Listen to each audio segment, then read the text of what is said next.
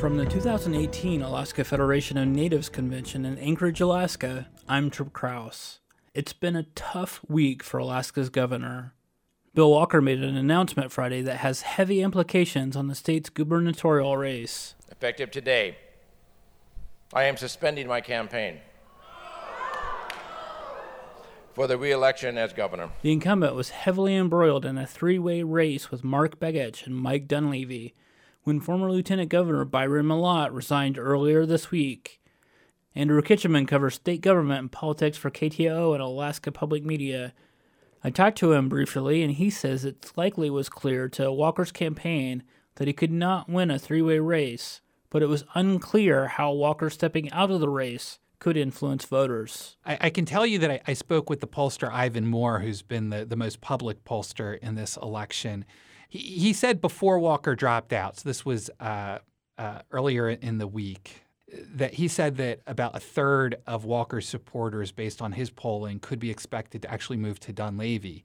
But he also said that how Walker handles, if Walker were to drop out of the race, how Walker handles that and the degree to which he sort of throws his support to Begich, which we pretty much saw today, that could mean that a larger share of Walker's supporters move to Begich. So it's unclear how this is going to affect both Dunleavy and Begich as far as the election. Kitcheman says Alaska Native voters could have an impact on the now two-way race. There's going to be a real challenge to make it close in the polls, which is that some portion of the voters are going to be voting for Walker, whether that's because they are not following the news and they just vote for him because they see his name on the ballot, or they don't like Begich and they don't like Dunleavy, but they do like Walker. So even if they know, it won't make a difference. Some people may vote for him. That could be a factor that will make it more difficult for this race to be close. But if this race is close, finishing my thought, I think Alaska Natives could be the decisive voters. With only 18 days until Election Day, many absentee ballots have already been mailed. And despite Valerie Davidson having been sworn in as Lieutenant Governor, it is too late to remove Mallott's name from the ballots. Several delegates from the Alaska Federation of Natives took the stage to give their thanks and support to Walker. Delegate after delegate came to the microphone. Some even gave him pieces of their regalia as a token of their thanks. Governor, there's a lot of significance to this.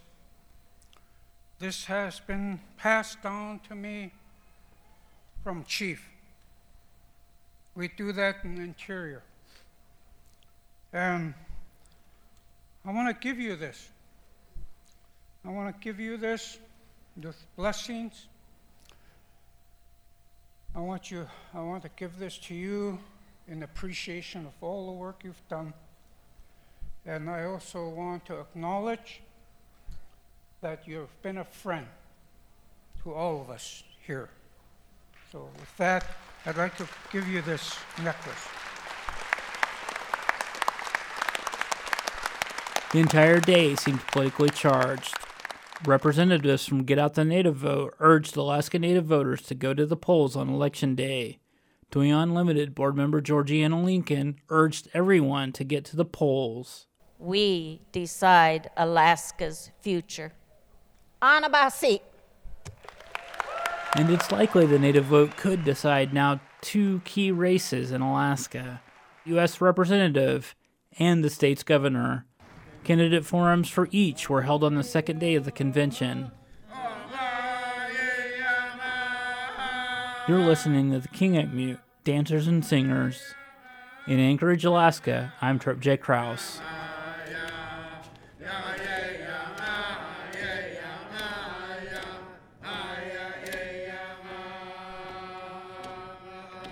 The AFN newscast produced by Koahnic Broadcast Corporation and Native Voice One. Funding support from Arctic Slope Regional Corporation, Rasmussen Foundation, ConocoPhillips, the Siri Foundation, Exxon Mobil Alaska, South Central Foundation, Donlin Gold, Maneluk Association, Chalista Corporation, and the Centers for Medicaid and Medicare Services. This is a production of KNBA, Koahnic Broadcast Corporation, and Native Voice One, the Native American radio service.